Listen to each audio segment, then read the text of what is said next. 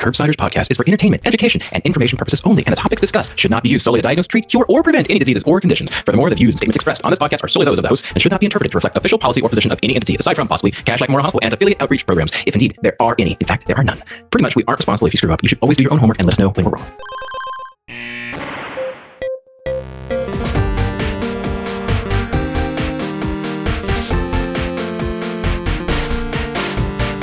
Hey listeners, we're going to get right to this Curbsiders classic episode with Dr. David Newman-Toker, MD, PhD. He is the director of the Division of Neurovisual and Vestibular Disorders in the Department of Neurology and the professor of neurology at Johns Hopkins University. He is an expert in dizziness and vertigo.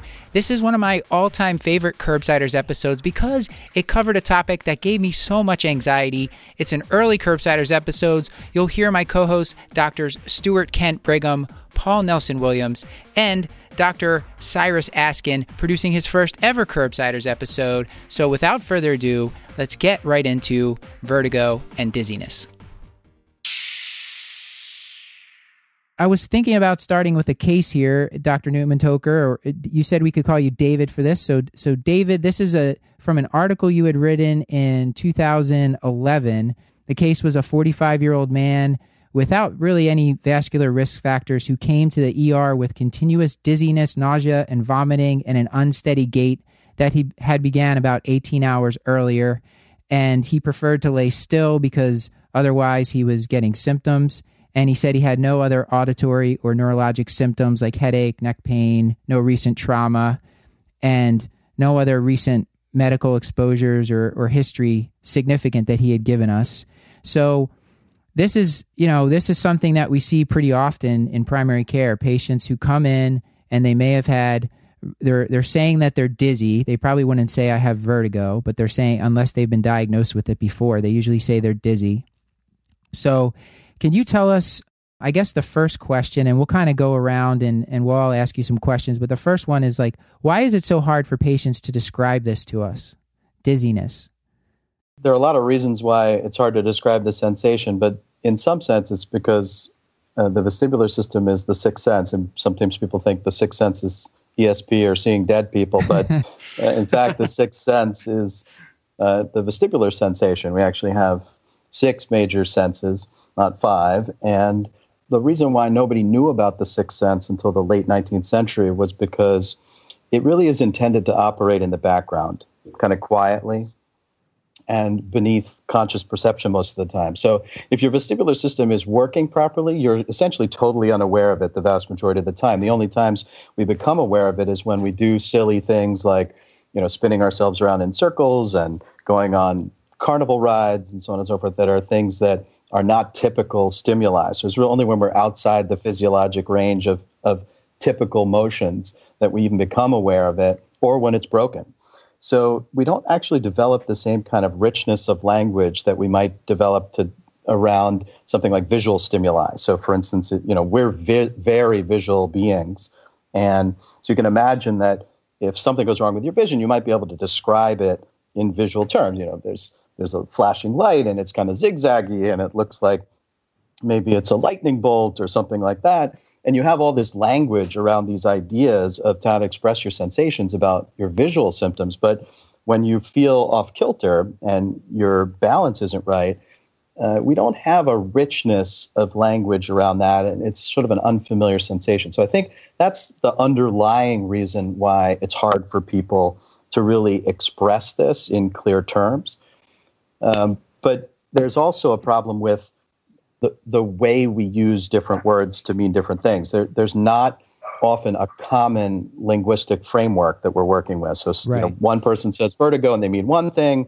The same person, somebody else says vertigo, they mean something different. So there are a lot of reasons why this is tough to kind of pin people down.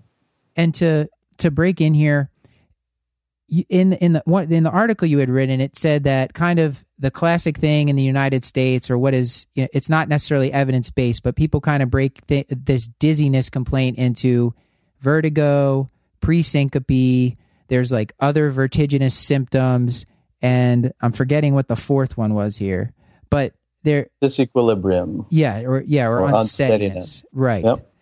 And So is that a good way for us to think about it, or can you give us, like, how should we talk about these terms and kind of classify it before we kind of move into the diagnosis and treatment of it? So I actually basically tell people to entirely ignore the type of dizziness when they approach the patient, just because there's unreliability from the patient side in terms of asking them. We've done studies where we ask them questions about which group they were in, which type they had, and then come back to them 5 minutes later and ask them the same question. More than half of them picked a different category. So it's just not a piece of information that I pay much attention to. It's very hard. I'll admit it's very hard for most people to present a patient with dizziness without somebody asking them this question. So if you really don't ask the patient, then somebody's going to say, well, why didn't you ask the patient? But I think overall, even if you do ask, it's really for formality's sake rather than because it's going to help lead you any place. So is it even worthwhile to think about vertigo as a separate diagnosis in and of itself from dizziness, or just to think about it as dizziness as a category and then approach it from there? Yeah, the latter. As far as I'm concerned, there is no real difference. There's no material difference between dizziness and vertigo. So, for example, we've published studies. We published a systematic review a while ago looking at cardiac patients where they should all experience pre-syncope, right? Not vertigo as their symptom if it's really, if it's all really true. And what we found was that in proven cases where the patient had an underlying cardiac cause for their dizziness, more than half of those patients complained of vertigo rather than pre-syncope. I think this is why these patients have been driving me crazy for the last several years. It's very easy. If you go down this road of trying to use the type to tell you what's going on, it immediately becomes a mess. It's very difficult to get anywhere meaningful going down that particular road. So, and I know that the physical examination is going to be important, but are there any particularly high-yield historical questions that are requisite that you absolutely have to ask that are helpful at all? Yeah, in fact, the key issue here is to focus on timing and triggers rather than type, or what I sometimes call titrate, timing, triggers, and targeted exam, because the timing and triggers actually determine which parts of the physical exam for dizzy patients you want to be doing. And that idea hasn't quite penetrated into the general medical consciousness. But what you need to do is divide patients up into what amounts to a few specific buckets. So the first is patients with what we call episodic vestibular syndrome. That is, people who have intermittent symptoms that come and go. And those patients can either be triggered or spontaneous. That is, they can clearly be brought on by something like specific characteristic head position changes or postural changes, or they can come out of the blue, no particular reason. I just got dizzy, and then it came, and then it went. And that's your first couple categories. Then you've got the patients who are like the one that you mentioned at the beginning, Matt, the patient who comes in with continuous and persistent symptoms, that not just something that came, lasted for seconds, minutes, or even hours, but somebody who's now still dizzy in front of you. And it's been a long period of time, perhaps a day or more even, and they're acutely dizzy and they have sort of an acute monophasic illness pattern. And those are what we call the acute vestibular syndrome. And then the last group, which is the sort of chronic vestibular syndrome patients who are pretty much symptomatic all the time, but they've been that way for a month or more. They may have some fluctuations in the severity of their symptoms, but they're basically dizzy all the time. And those categories actually tend to define different differential diagnoses, and they mandate different kinds of examinations. Now a word from our sponsor, BetterHelp. And audience, BetterHelp has been a sponsor of the Curbsiders for a long time now, and that's because we think it's so important to take care of yourself so that you can take care of your patients. Let's face it, we are in a tough field we take care of other people's physical and emotional well-being, we got to take care of our own physical and emotional well-being, and getting yourself into therapy is a great way to do that. And if you're like me, maybe the barrier of getting yourself into care was going to a therapist's waiting room or having to pick up the phone and make a phone call. But BetterHelp, it makes it so easy. All you have to do is go online, you get matched with a therapist, and BetterHelp is completely online therapy. So if you're thinking of getting yourself into therapy, BetterHelp is a great option because it's convenient, accessible, and affordable. They match you with a therapist after you fill out a brief survey, and then you can switch therapists anytime because maybe it'll take you 1 or 2 tries to find the person that you really connect with. BetterHelp wants you to focus on solutions, not problems. And when you want to be a better problem solver, therapy can get you there. Visit BetterHelp.com/curb today to get 10% off your first month. That's BetterHelp.com/curb. Our sponsor for this episode is Panacea Financial, the national bank for doctors by doctors. Speaking as a doctor, the average bank isn't built for our community. They see our debt levels or limited credit history as red flags. At Panacea Financial, they get it because they have lived it. As a bank founded by 2 physicians, they are dedicated to providing solutions for the unique needs of doctors and doctors in training, including their PRN personal loan. Do you have a good way to cover the costs of moving for residency, fellowship, or even becoming an attending? Do you want to avoid credit cards or refinance existing and expensive credit card debt? Then check out Panacea's PRN personal loan as a way to help.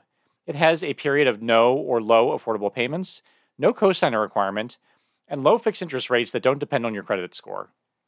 Even if you don't need any of Panacea's doctor-specific loans that include student loan refinance or practice buy-in loans, you can refer a friend and Panacea Financial will pay up to $250 for each referral. And there is no limit to how many people you can refer. Join the growing number of doctors nationwide that expect more from their bank and have switched to Panacea Financial.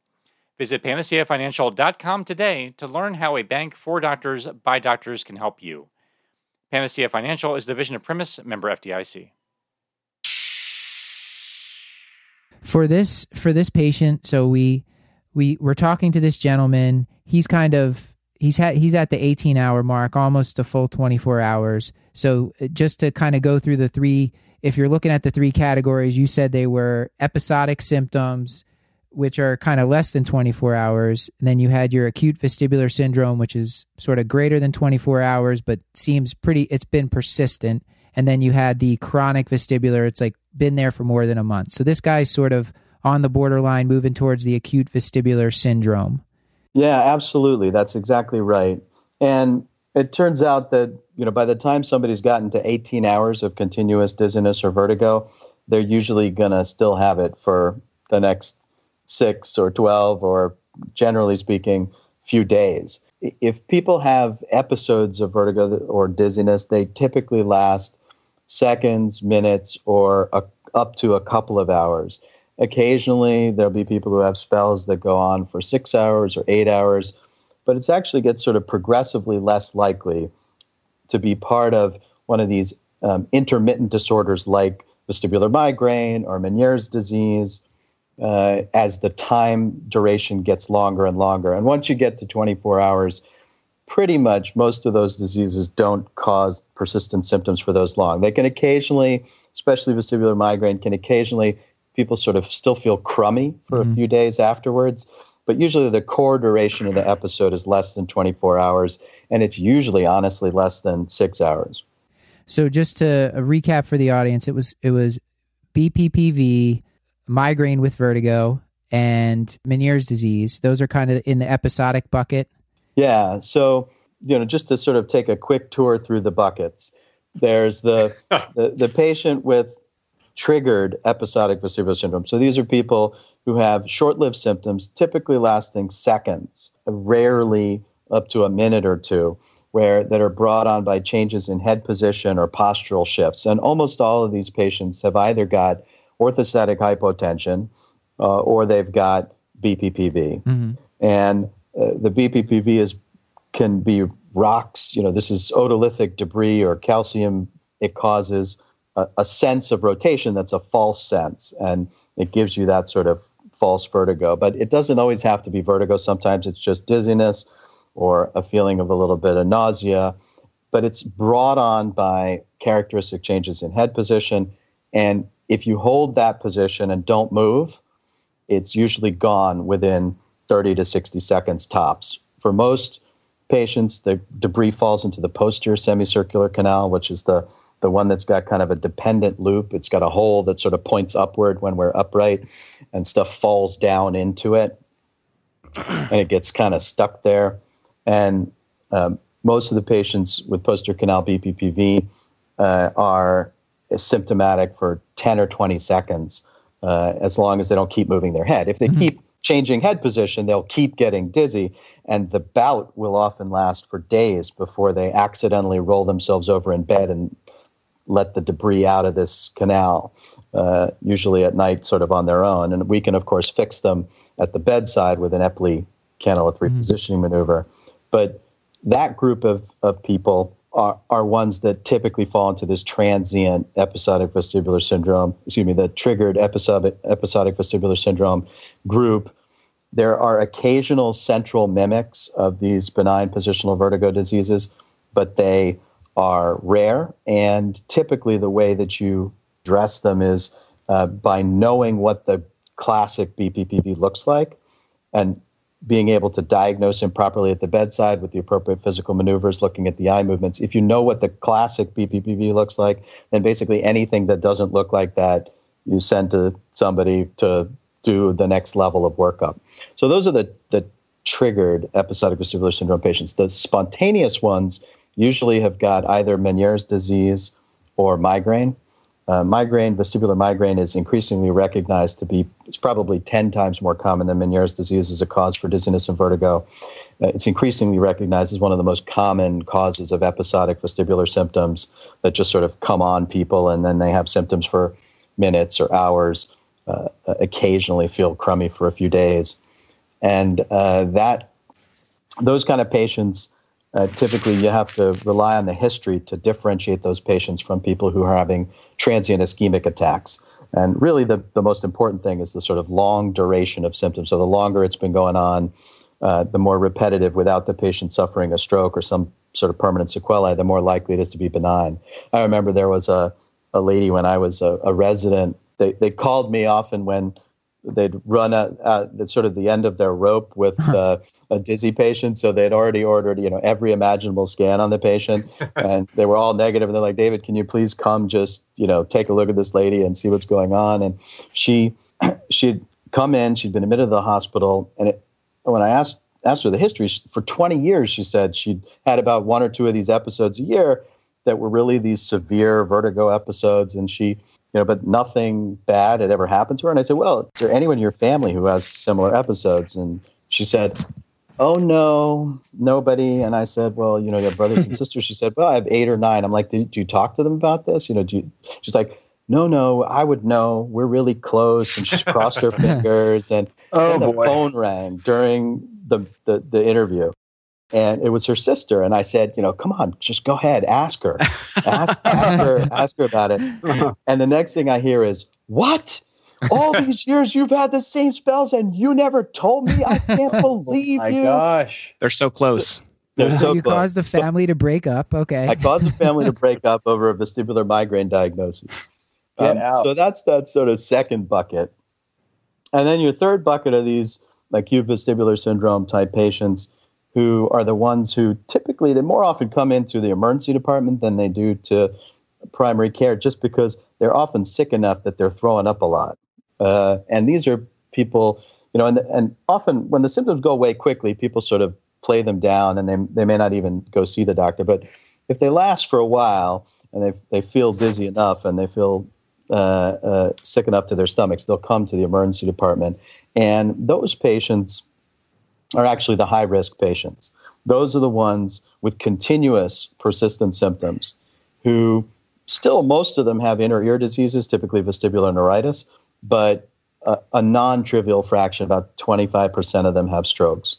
And that's the kind of the highest risk group. So when you think about historical features that make you worry about one thing or another, it's really that group, this so-called acute vestibular syndrome, acute, continuous, persistent symptoms have been going on for, 24 hours or more. And really, honestly, anybody who's still symptomatic and has already had 12 hours worth of symptoms more or less falls into the same bucket. And so those people are the ones that are worth worrying about. That's like the patient you mentioned at the beginning. And then there are your chronic patients. And the chronic patients, the ones who you sort of get to that chronic state via one of two mechanisms. Either you recover from a severe acute vestibular syndrome, but you don't recover completely. Mm-hmm. And those partial recoveries are usually straightforward in the sense that there's a known history. The patient, was terrible. They had a stroke or they had a bad vestibular neuritis and they never quite got better. So it's usually not a diagnostic conundrum in those cases. And then there are the ones where it just sort of slowly appears, usually insidiously, where it's sort of, they're starting to notice some dizziness and maybe some balance problems.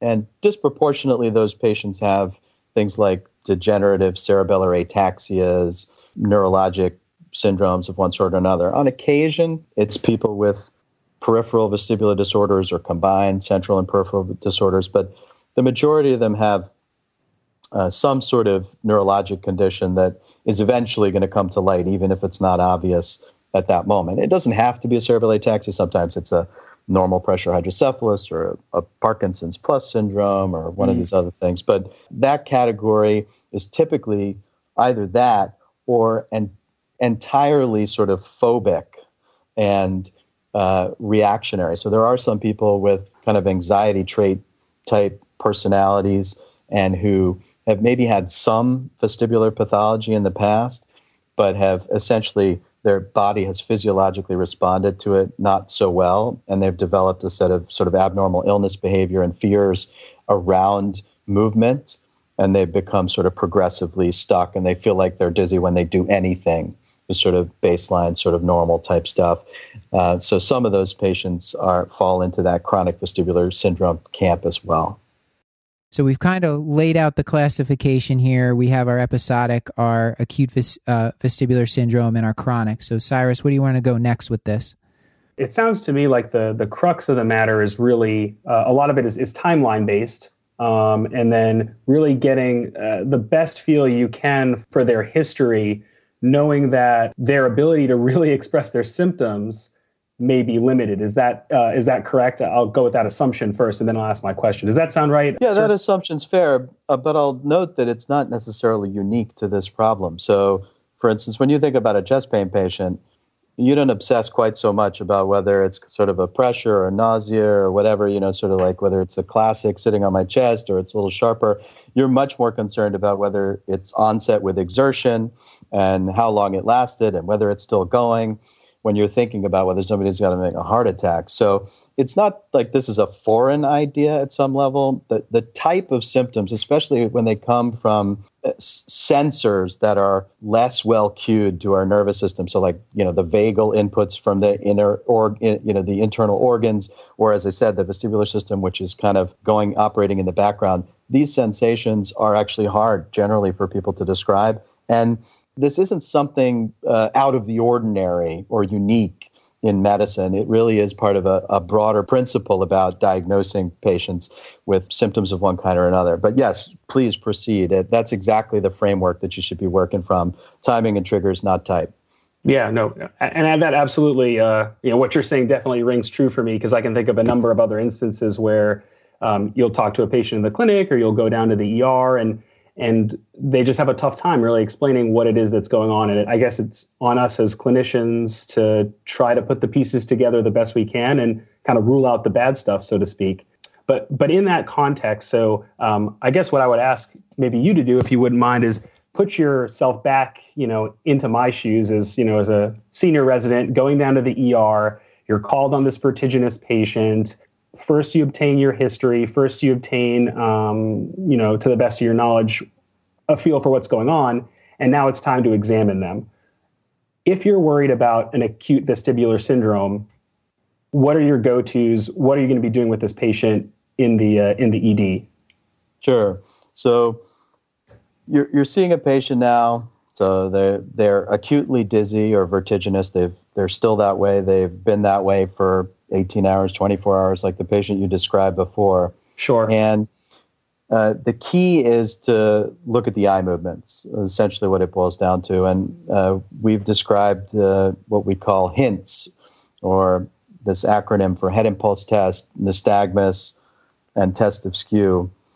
And these tests are basically higher order vestibular function type tests that look at the eye movements carefully in an effort to distinguish between inner ear diseases, particularly vestibular neuritis, or what's sometimes called labyrinthitis, and brain diseases, particularly stroke. And really, that's your main differential diagnosis in this kind of acute vestibular syndrome patient, particularly in the emergency department. But even if you see these patients in, an urgent care center, or, if you have a rapid, urgent slots in your primary care clinic, it amounts to the same thing. If the patient's sort of sick and continuously dizzy and vertiginous, right, the first thing you do is you check to see whether they have nystagmus. And when I say nystagmus, I mean spontaneous nystagmus. So meaning that it's present with the patient just looking straight ahead and minding their own business, and you haven't done anything provocative to them. The next thing you want to do, whether or not you see that, is to check their different fields of gaze. So you want to have them look left, look right, look up, look down, and you want to see if the nystagmus was there, if it changes, or what direction it's going in the different fields of gaze. And you want to see whether the nystagmus changes in intensity, looking in different directions. And the sort of classic vestibular neuritis type nystagmus is one where the patient, let's say they have a right-sided lesion. Their nystagmus, when they're looking straight ahead, will be a little bit to the left, but it'll be kind of subtle. And when they look to the left, it'll be much more obvious, and you'll see a more obvious left-beating nystagmus. And when they look back to the right towards the bad side, the bad ear, it'll basically damp down to nothing. And that's your classic, what we call peripheral vestibular nystagmus. You would see that if you sectioned the patient's vestibular nerve surgically, like for an acoustic neuroma resection, and you'd see the same thing with a vestibular neuritis type patient. The key is that the nystagmus basically never changes direction. It's always beating in that sort of single horizontal plane.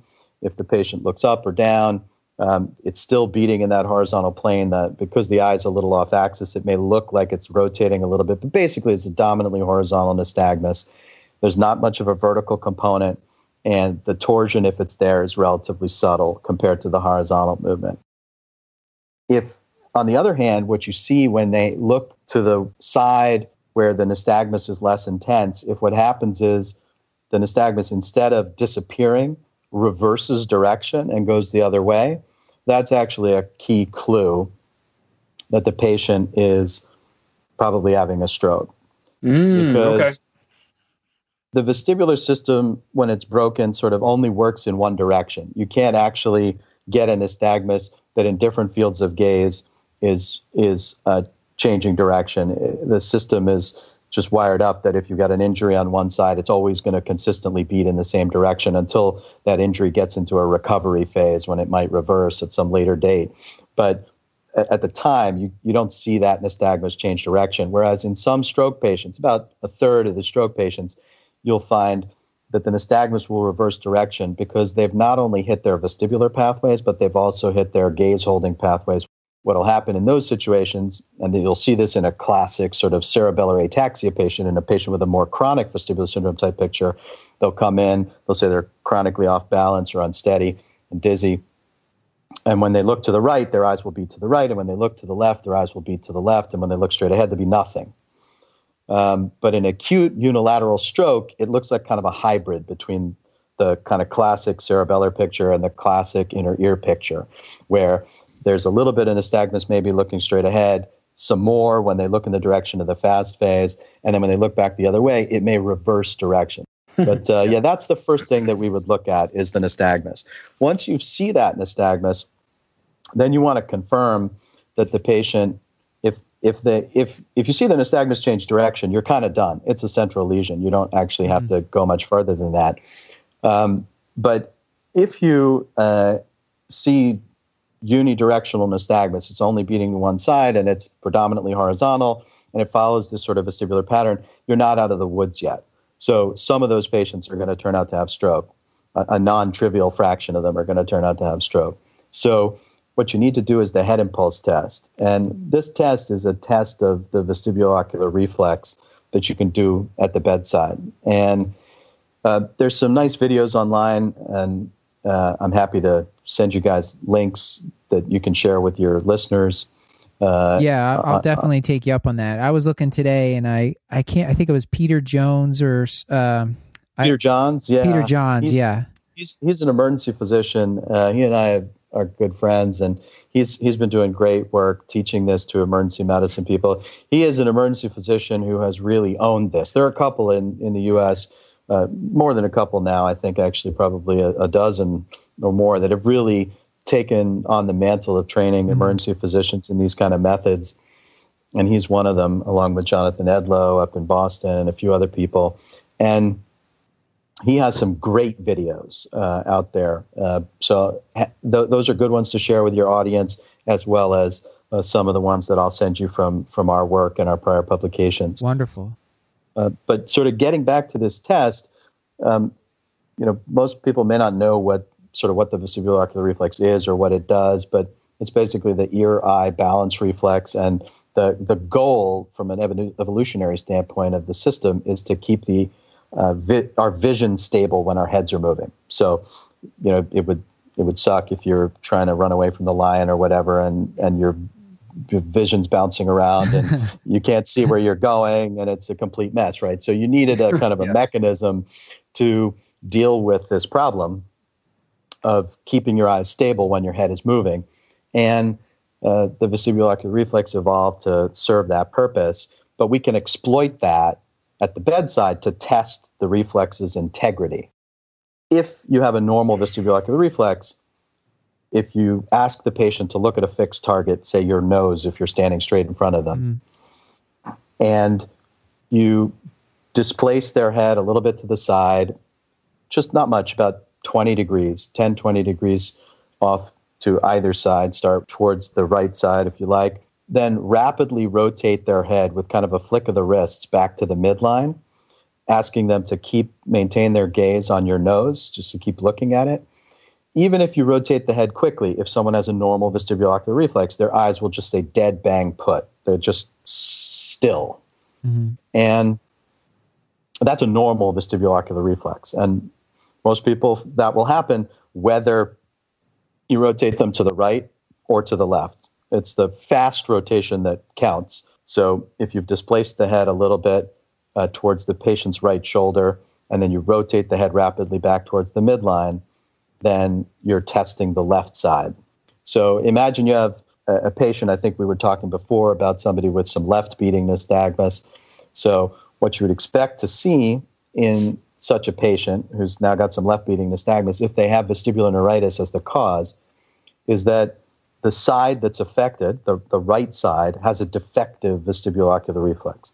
So if you've got vestibular neuritis causing left beating nystagmus, your rightward vestibulo-ocular reflex will be impaired. And what will happen is when you go to the other side, the good side, to the left, it'll look totally normal. But when you rotate the head towards the right rapidly, the eyes can't keep up with that rotation, and they actually just are dragged with the head just by inertia and the elastic forces in the orbit towards the direction of the rotation. So they're dragged rightward. And then if the patient's being dutiful in their task, they realize, oh my God, I'm not looking at his nose anymore, or her nose anymore. The nose is in my visual periphery now. I need to fix that. And then they will make a jump or a saccade of their eyes to refixate on your nose. So there's like a delay. There's a delay. And right afterwards, there will be the eye will just jump towards the nose. Now, here's the tricky part, and this is what makes it a little tough. Aside from the fact that there's some psychomotor skill involved in learning how to do this, and you have to rotate the head at a high enough velocity to actually see it, because if you do it too slowly, the visual system basically compensates for the vestibular system, and just with visual tracking, they'll be able to keep their eyes stable. But if you get a fast enough rotation, what you still have to worry about is that there's nystagmus in many of these patients. And so what you're looking for, it turns out that the jump of the eyes, we said this was a left-beating nystagmus patient, so I rotated the head now, testing the right vestibular reflex. It was abnormal. The eyes drifted off to the right, and then they jumped back to the left. That's the same direction as the nystagmus. So now you actually have to discriminate what's that single sort of big refixation saccade jump from the baseline sort of slow, steady nystagmus that you were seeing. So you have to actually interpret that a little bit. And it can be subtle sometimes, but especially it can be very hard if somebody has a really brisk nystagmus. But usually if the nystagmus isn't that bad, it's pretty obvious. There's sort of, some mild nystagmus when they're looking straight ahead. You rotate the head rapidly rightward to land up in the center position. And then all of a sudden there's a giant saccade. And then it continues with the baseline nystagmus a little bit after that. That's your clue that's really abnormal. And that finding, that abnormal head impulse test is critical. Right. If you don't see that, so you basically have a patient with nystagmus that seems like it could be vestibular and not, peripheral vestibular and not central. So it's beating only in one direction, but you don't see the abnormal vestibular reflex, you've got a problem, because you basically can't get nystagmus from a vestibular neuritis without also killing that reflex. Because that reflex basically is the eighth nerve, the vestibular nerve, connects the inner ear, the semicircular canals that initiate that reflex, connects it straight to the eyes in the brainstem, to the structures there, the sixth and third nuclei that control the horizontal eye movements. So if you kill the connector between the inner ear and the brainstem, which is the eighth nerve, you ought to lose that reflex. And so if you don't see the loss of that reflex, you've actually got something else going on. And that something else is usually a stroke in the cerebellum or the brainstem. I seem to recall reading about that very thing where what you think is the pathologic finding is actually maybe reassuring, and seeing it behaving normally is when you should be like, oh, okay, I need to take a look at this. So as if this is not complicated enough already, right. There's this totally counterintuitive problem, which is that the vestibulo-ocular reflex, when it's normal to both sides, that's when you're worried that the patient has a stroke. Initially, it doesn't make any sense, but then when you realize that you're talking about a very specific clinical context, right? You're saying that somebody with acute vestibular syndrome and spontaneous nystagmus that's present, looking straight ahead or when they're looking to one side, that is when you realize, okay, this could be true. Obviously, if any of us had our vestibular reflexes checked now, they'd probably all be normal on both sides. It doesn't mean we have a stroke, obviously, but we're also not in the emergency room throwing up, puking, dizzy, vertiginous for the last 24 hours. And then your final thing to do is to do alternate cover testing of the eyes to check for the alignment, particularly the vertical alignment of the eyes. What you do is, again, have the patient look straight at a target, can be your nose or a target over your shoulder, the clock on the wall or whatever. And then you alternately cover the two eyes. You just sort of move the hand from side to side, every second or two. And what you're looking for is for the eyes to move vertically. So if the patient has normal vertical alignment of the eyes, that is, they're perfectly even on the two sides, as you go from side to side, the eyes won't move at all.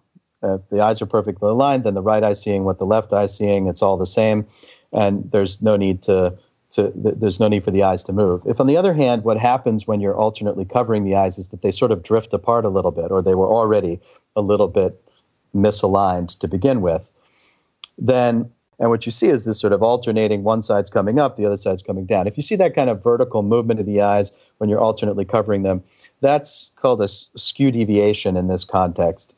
And unless the patient has some prior history of eye muscle surgery or congenital strabismus problem, that's not common in the general population.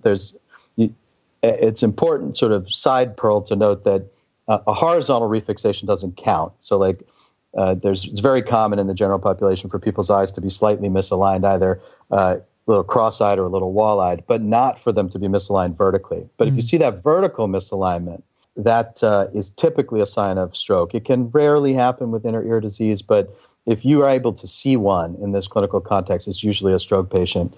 because the skews are much bigger with strokes than they are with peripheral vestibular disease. So to just sort of recap on hints, that was a lengthy discussion of hints, but the sort of safe to go signs in this patient, the one you started with, this 45-year-old guy who's sick, dizzy, and pukey, and he's been in the emergency department for a while, and he's had these symptoms for 18 hours. If you see unidirectional nystagmus, so beating to the left, regardless of whether he's looking left, center, or right, and when you rotate his head rapidly to the right or rightward from sort of a leftward starting position back to center, he has a big refixation saccade right after that head movement. And he has no vertical misalignment of his eyes when you alternately cover the eyes. You're basically done. As long as he doesn't have any acute hearing loss to go with that, he's safe to go. And that can all be done in less than 2 minutes. So if you've actually got a proper history of a patient like this and classified them in this acute vestibular syndrome, that's a pretty powerful technique. And it actually, in addition to the fact that it can be done in 2 minutes at the bedside, if it's done properly, it outperforms even MRI scans of the brain. Right. Because MRIs miss about 15 or 20% of these strokes in the first 24 to 48 hours because it takes a little while for the structural changes to happen. And so our estimates of the sensitivity of this approach are close to 99%. And holy cow. I read that somewhere, yeah. Specificity up around 97%, at least in the studies that we've done. And good grief. Wow. So we're talking here about the acute vestibular syndrome and kind of how the HINTS exam is key. So we'll definitely link to the videos there for the audience. So if you're a visual, this will definitely help for you to see it done on the videos. And we're talking about the MRI, that this is potentially better than MRI. If we're worried about someone, let's say that the HINTS exam suggested possible stroke, we get an MRI, and we're going to admit this person. Should we be watching them for 48 hours just in case the MRI was a false negative? The short answer is yes. The HINTS exam, if it's done well, should kind of trump whatever is coming out of the MRI in the first 48 hours. We're just finishing up a systematic review of the sensitivity and specificity of neuroimaging in the posterior fossa and acute strokes. And it's absolutely borne out across the literature that strokes in the posterior fossa, MRI misses somewhere on the order of magnitude of 20% in the first 24 hours. Wow. And probably 10% in the next 24-hour period from sort of 24 to 48 hours. And it really only kind of reaches its maximal sensitivity by 72 hours or so. We're talking about the HINTS exam and the MRI. This is for patients because it is possible to have a cerebellar stroke and isolated vertigo, right?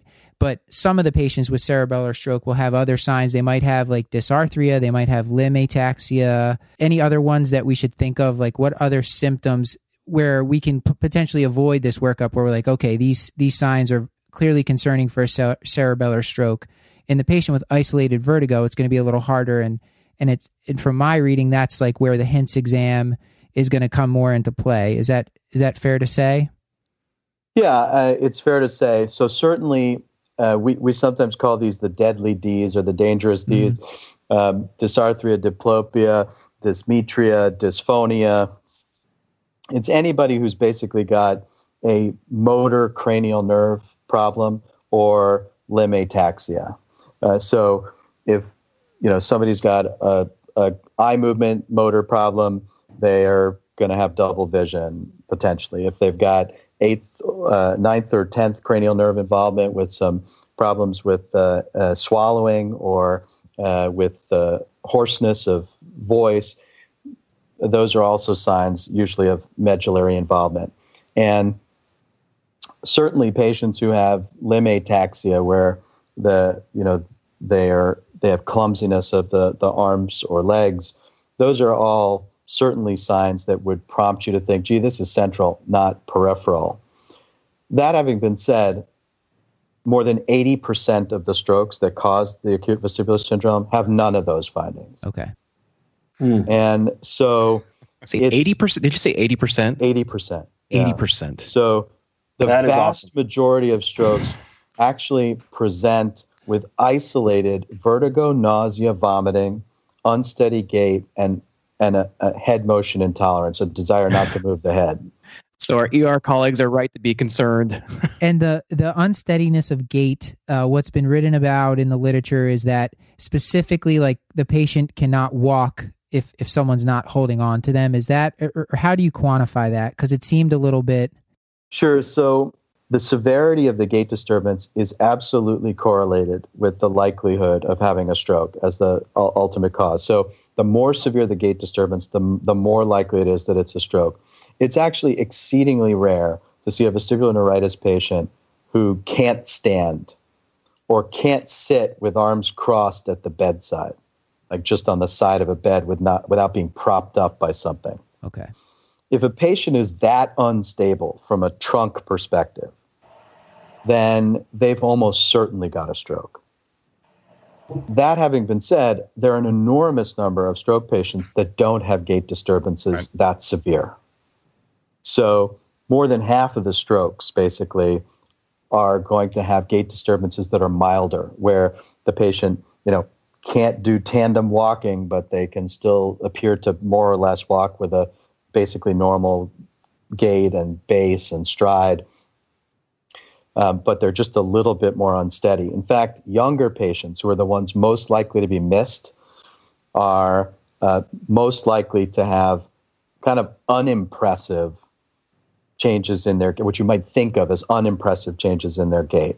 They're still clearly abnormal for them. It's not, if you have a 35 or 40-year-old woman who you ask to do the drunk test, tandem walking, 1 foot right in front of the other, heel to toe, and they can't do it, you're not as likely to blow that off as you are in an 80-year-old, where, it might just be sort of part of the normal process of aging.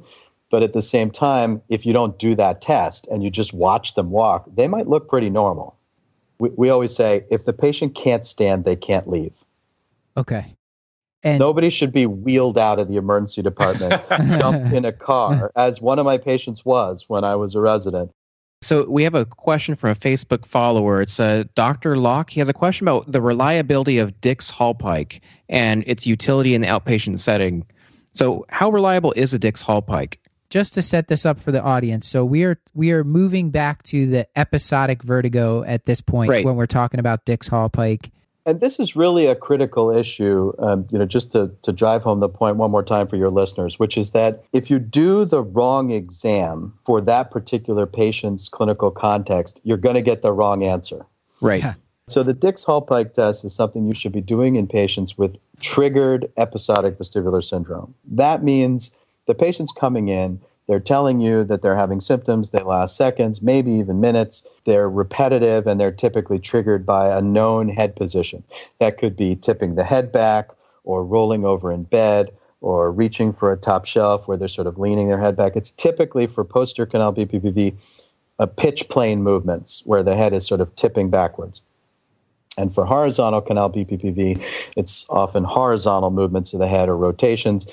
And both of them complain often of symptoms when rolling over in bed, because that's where kind of gravity's acting on the rocks most profoundly because of the orientation of the canals. Yep. So what you're doing with the Dix Hallpike maneuver is kind of like what you're doing with orthostatic vital signs testing.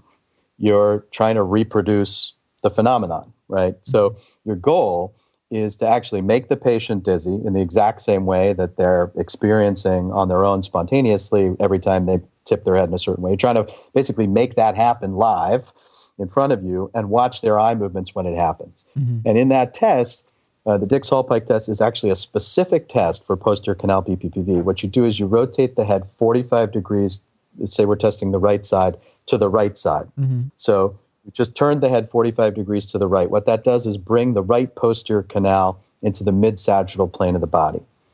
So now when you lay the patient back on the bed, you're applying a maximal gravitational stimulus to that canal. And you're getting the rocks to slide through that canal if they're there. And what you do is you lean the patient back expeditiously. You can't do it too slowly, because if you do it too slowly, the rocks won't slide. They'll sort of creep, and they won't experience any symptoms because there won't be any sort of flux inside the semicircular canal associated with the movement of the rocks. But if you do it quickly enough, and you don't have to throw the patient down on the bed or anything, just get there expeditiously over the course of a couple of seconds. You get them from seated to lying, not over a minute or some lengthy period of time. And what you should see is that they'll get down into the Dix-Hallpike position, which is with the head actually hanging over the back of the bed. And it's kind of important to get the head kind of hyperextended a little bit over the back of the bed. Or you can, if they're in a gurney, you can put them a little bit in Trendelenburg and get the same effect. But you really want to get that canal sort of rotated the extra amount. If you put them down on a flat bed with a pillow or something and you don't actually get their head back far enough, you'll kind of miss it. So when you do this test, what you expect to see is a nystagmus that's a burst of nystagmus that shows up within a couple of seconds of reaching the final resting head position, hanging back and to the right in this case, if you're testing the right, and back over the edge of the bed, and to the left if you're testing the left, is you're expecting to see for a right posterior canal BPPV, the eyes are going to beat up and they're going to tort with the 12 o'clock pole on the eye going towards the patient's right ear. So you can see a mixed vertical torsional nystagmus. And that nystagmus should last for no more than 10 or 20 seconds at the outside, like 45, definitely less than a minute. And it should be gone, and the patient should go from being very symptomatic during the test and feeling kind of similar to the sort of sensations that they've been feeling episodically, to feeling basically fine, as long as you don't allow them to keep moving their head around, as long as they don't bounce back out of the position and move the rocks again. And at that point, typically what we'll do is just cure the patient. If we see that nystagmus, if we see a classic nystagmus, we're just going to fix it on the spot. So from the Dix-Hallpike position for the right ear, you are now, the patient's head is hanging kind of over the back of the bed. The head is hanging over the back of the bed and is 45 degrees to the right. You basically just need to rotate the head leftward from behind the patient. So if you're standing behind the patient's head, their nose is moving to your left and their left shoulder 270 degrees. You're basically making a rotation. And if we were owls and we could rotate our heads sort of all the way around, you wouldn't have to do anything complicated with the rest of the patient's body. You could just roll the head straight over. But because at a certain point you're going to run into the limits of rotation of the neck, you're going to have to get the body to move. So the maneuver itself is actually quite simple. The kind of tricky part is to get the patient's own body, as they have to roll onto their left shoulder, to kind of get underneath themselves, especially if they're a little bit heavy or whatever. Then it gets harder to physically maneuver the patient that way. But however you do it, you have to keep the head basically down in that position. If you let them come up as you're doing this, the rocks will just sort of slide back the other way. So you got to get the geometry right. You keep the head rotating until it goes 270 degrees, and now the nose is basically pointing to the floor. And the patient, in the case of this right-sided maneuver, they're now essentially lying on their left shoulder with their nose pointed to the floor. Right. And then you basically just sit them straight up onto the edge of the bed from there. Have them slide their knees off the edge of the bed, and you just flip them up to a seated position. And they're basically cured 80% of the time, just right there like that.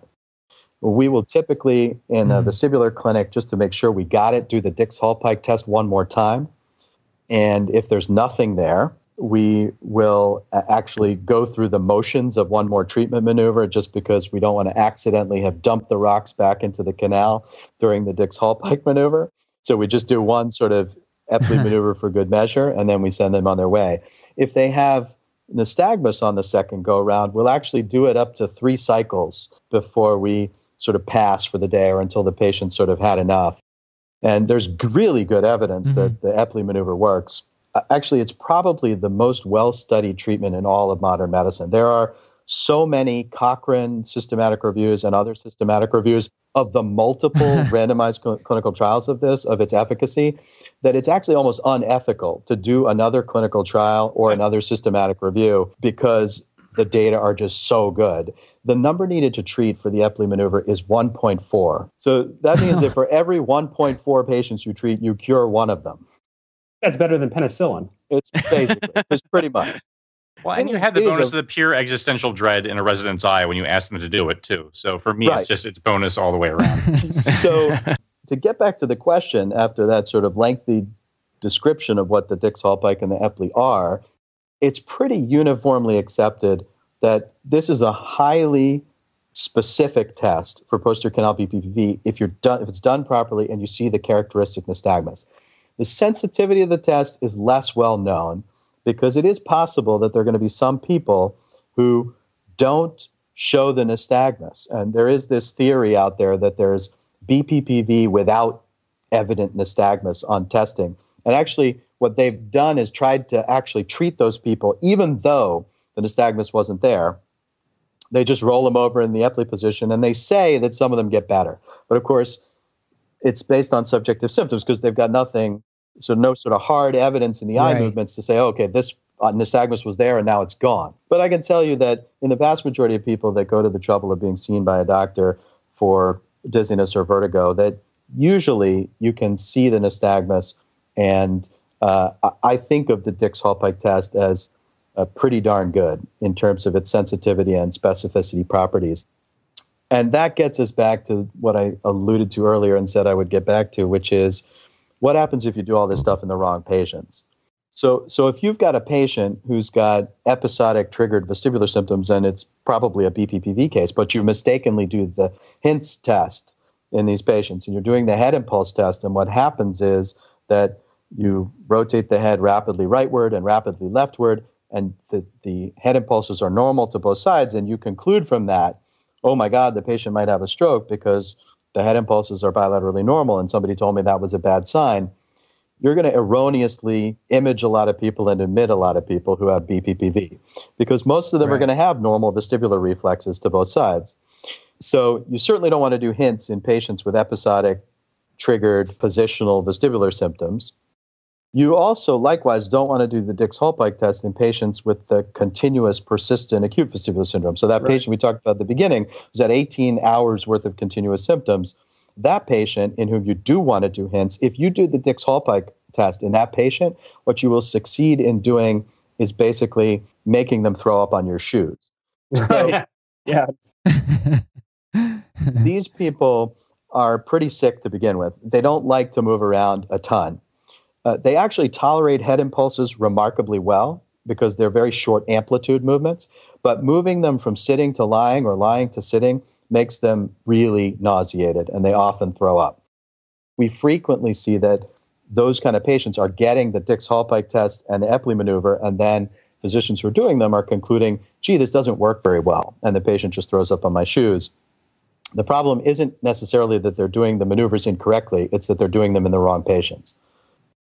Okay, wow. No, that's very helpful. And there is one subtlety that probably is, there have been a lot of subtleties here, but this subtlety is probably the one that gets people in the most trouble, which is that the patients with acute vestibular syndrome will always feel worse when they move their head around.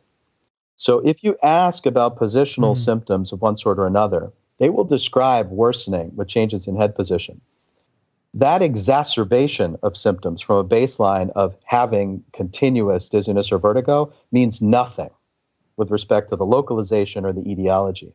Very different than a trigger from a baseline of no symptoms. So if you're asymptomatic and then tipping your head in a particular position makes you symptomatic, that's meaningful. If you're already symptomatic and tipping your head makes you worse, that tells you nothing. So that's a critical distinction that often doesn't get made, and it just gets sort of lost in the soup of this process of somebody says, well, are you worse when you move your head? And they go, yeah, I'm worse when I move my head. And then they're straight down the BPPV road. without kind of understanding that they're in Yeah. the wrong timing trigger category with one of these acute continuous dizzy patients. And then we've got the vomit on the shoes problem. Right. I think the vomit on the shoes is a real concern. This episode is brought to you by Indeed.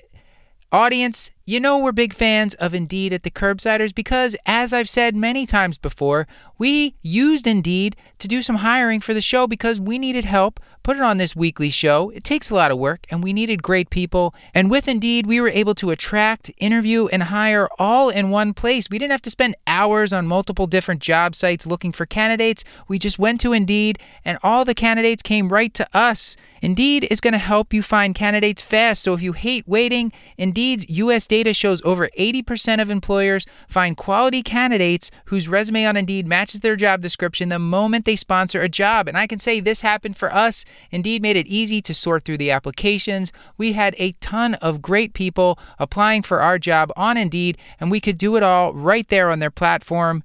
So, Indeed knows that when you're doing everything for your company, you can't afford to overspend on hiring. So visit Indeed.com/internal medicine to start hiring now.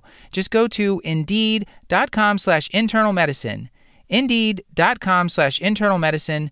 Terms and conditions apply. Cost per application pricing not available for everyone. If you need to hire, you need Indeed. Cyrus, you had a question about medical therapy, I think. Yeah. So we have our patient sitting in the clinic or in the ER, and we're confident that it's BPPV. Outside of the Epley maneuver, which, I mean, I understand generally speaking works way better than I thought, are there therapeutic alternatives? And the one that I often see my patients on is meclizine. Meclizine is probably mostly contraindicated in patients with BPPV.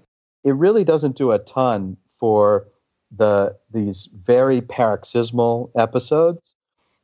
People still feel symptomatic. They may feel a little less symptomatic, but they're still basically having the same problem because they have a very brief burst. And in addition to that, it sort of prevents them from, it usually makes them a little bit unsteady already. These older patients, it's got some, antihistamine type properties, and they get a little muddled or not quite right. And sometimes it sort of prevents their brain from even adapting to the current state of affairs that's a little bit off kilter in their inner ear.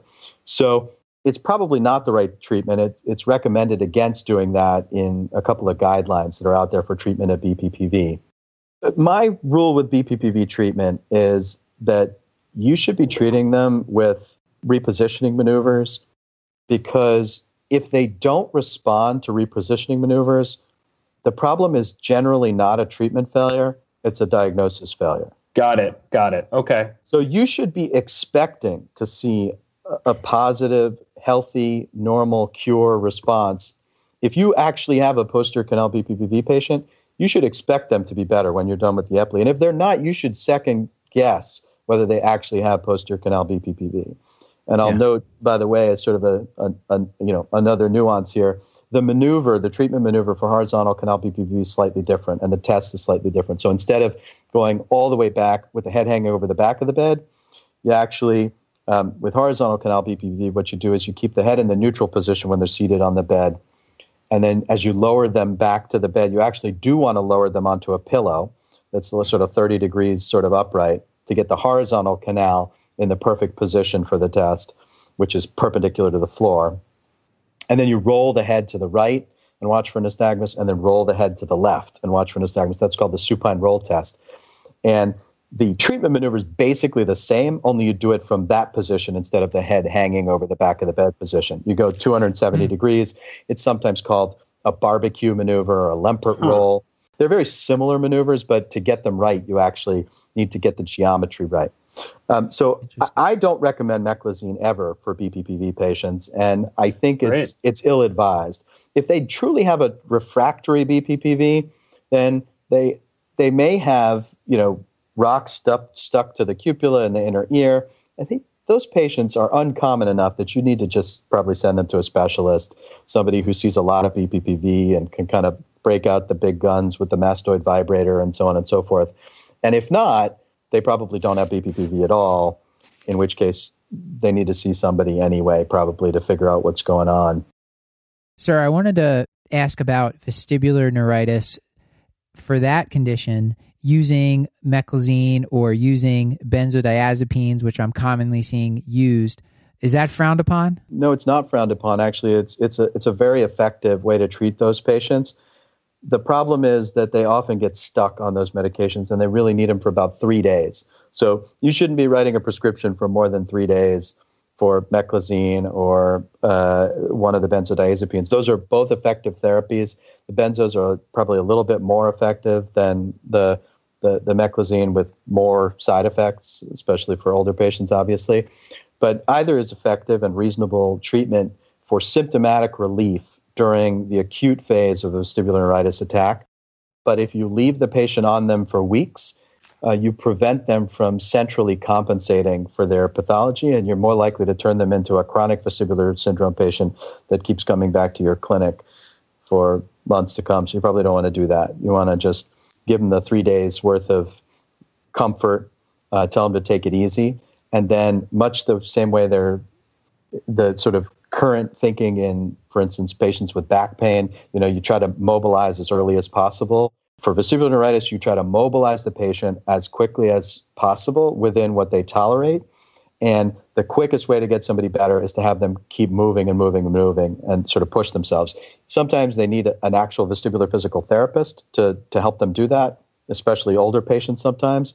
But if it's a young person who sort of can manage on their own, actually just telling them to re-engage in sports, play tennis or basketball, something where they have to combine the sort of eye-hand coordination and movement of their head. And Right. You'd be surprised. People get better really quickly from vestibular neuritis usually. Yeah, I just wanted to briefly ask about using meclizine in the treatment of vertigo associated with Meniere's disease. What's your position on that? Meclizine is a reasonable treatment for an acute attack of Meniere's disease. It's essentially like sort of a transient vestibular neuritis, if you will. There's some sort of, transient dysfunction in the inner ear. There's some debate about whether it's primarily an electrical problem or primarily a fluid dynamics problem. But either way, during the period where they're highly symptomatic, it's reasonable to give them some kind of vestibular sedative, if you will, that's going to make them feel better during that period of time. You typically want to do it in a perfect world. You've already made the diagnosis. So whatever it is that they have when they come in, you don't want to dose them right away. You want to look at the eye movements first, because the treatment will actually damp the nystagmus. But once you've figured out what's going on with them, you definitely want to make them feel better with that kind of suppressive treatment. And then more chronically, obviously, you don't want to leave them on meclizine. You want to get them onto a treatment regimen, whether it's a diet-based regimen, low-salt diet, et cetera, or in more severe cases, some kind of ablative procedure like gentamicin intratympanically if they have a chronic, unremitting case of Meniere's disease on one side. But meclizine is perfectly reasonable in the hyperacute phase, but not something, again, you would want to give them for more than a day or two. And I think this is probably going to be a final question before we ask you for take-home points here. For patients, we're commonly sending patients to vestibular rehab or giving them a handout for vestibular exercises. Which conditions should we do that for, if anyone? These handouts, and if you have a handout that you could send us, I can share it in the show notes if you recommend it. There's something called the Brandt-Daroff exercises, which are exercises where the patient sits straight up on the edge of a bed and then sort of goes down to the right onto the right shoulder, and then back up to center, and then down to the left shoulder, and back up to center. And these exercises have been shown to be effective in treating BPPV in some patients. They're not as effective as the Epley cannula repositioning maneuver, but we do sometimes recommend that for patients where, for whatever combination of sort of physical reasons, it's hard to do the Epley maneuver in the patient. And sometimes that helps to send home patients that way. If they've got a BPPV that's a little refractory, that might help.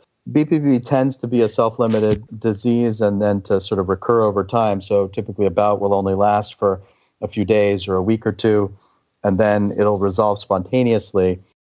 The kinds of exercises for people with more like vestibular neuritis are the ones where you want them to be fixating a target and moving their head to essentially stimulate the vestibular ocular reflex and try to get them to adapt to the changed state of information coming in, sort of imbalanced, lower on one side than the other.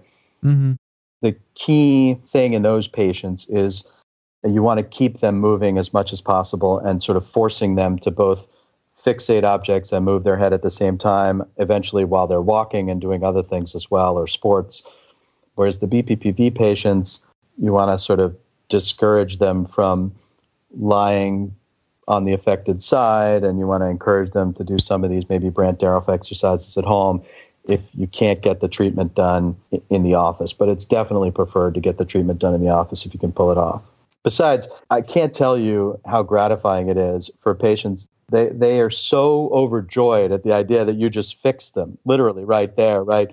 It's the Right. most powerful and potent kind of feeling that you don't get very often in medicine. So people should actually learn how to do it so that they can get the high of treating somebody with BPPV. Right. In medicine, we often don't get that kind of an immediate and dramatic response. You gotta be a surgeon for that. Okay, so I just have one parting question. So as the resident coder and I guess the numbers guy, I just want to know, how involved was your practice in developing the ICD code R42? And in advance, I want to thank you very much for the diagnosis, dizziness and giddiness, because the two seem very, very related. So what I'll say is this. You're talking about ICD-10. And boy. What I can tell you is we've had a heavy hand in ICD-11. So there's more to come. Actually, the whole idea of acute, episodic, and chronic vestibular syndrome is going to show up in ICD-11, along with a much more cohesive view of vestibular disorders. That's such a classic Stuart question. Let's get your take-home points for the audience on this topic of dizziness. The key points are these. Forget about type and focus on timing and triggers. Get the patients into one of these key categories, episodic, acute, or chronic. And for the episodic patients where it's triggered, do the positional testing, the Dix-Hallpike, and treat the patient with the repositioning maneuvers, like the modified Epley-Canalith repositioning maneuver. For the patients who have spontaneous episodes, worry about TIA unless the history is long and strong, in which case it's probably migraine or Meniere's. In the patients who have acute vestibular syndrome, do the HINTS exam and check the gait. Make sure that they don't have any of the deadly Ds. And if you got all that stuff, including the classic vestibular neuritis pattern of unidirectional nystagmus, an abnormal head impulse in the direction of the away from the fast phase of the nystagmus, and no skew deviation, you can send them home with some meclizine for 3 days, and they'll be better soon. If you need an image, get an MRI, not a CT. The sensitivity of CT is somewhere around 7 to 16% in the acute stage. And be aware that even the MRI in the early stages of the first couple of days can be falsely negative. So if you're suspicious based on the eye movements and you have to go back and get another scan, do it. Make sure the scans are with diffusion-weighted imaging, because otherwise you're not getting your highest sensitivity. And some of these strokes are small, but even though they're small, they're not necessarily benign. And ultimately, if it's not acting like an obvious BPPV or an obvious vestibular neuritis, call for help and try to find somebody in your local area who sees a lot of dizzy patients who can help you out and try to sort out what's going on with the patient. For the chronic patients, you give them the clarification to make sure that they don't have vitamin deficiency or something obviously treatable, B12, vitamin E, and then generally send them to a neurologist rather than the NT. Wow, you nailed the take-home points. That's an excellent recap. Thank you so much. Sure, well, it's my pleasure. Keep up the good work, guys. Good luck with the rest of your shows, and thank you so much for having me on. I hope that it's helpful to the listeners. Yeah, it was. Yeah, this is going to be, I promise you, this is going to be a hugely popular episode. I'll send you the video links because that'll be helpful. That will be really helpful. Thank you so much. All right. Take care. Take care. Yeah. Bye-bye. Have a good night, Bye. sir.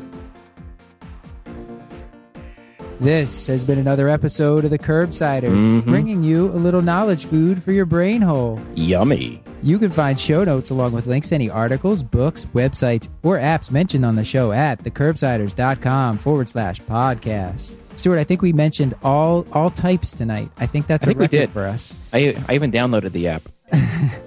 You can also sign up to receive our monthly video newsletter that summarizes the key tools, tips, and tricks for your practice at thecurbsiders.com/knowledge food. And finally, send us an email to thecurbsiders@gmail.com. Tell us what you love or hate about the show, or recommend a future topic. And finally, follow us on our pages on Facebook, Instagram, and on Twitter at The Curbsiders. Until next time, I've been Dr. Matthew Watto. And I'm still Dr. Stuart Kent Brigham. And good night. And I'm your guest host, Cyrus Askin. Oh, hey, Cyrus. Howdy. And I remain Paul Williams. Good night.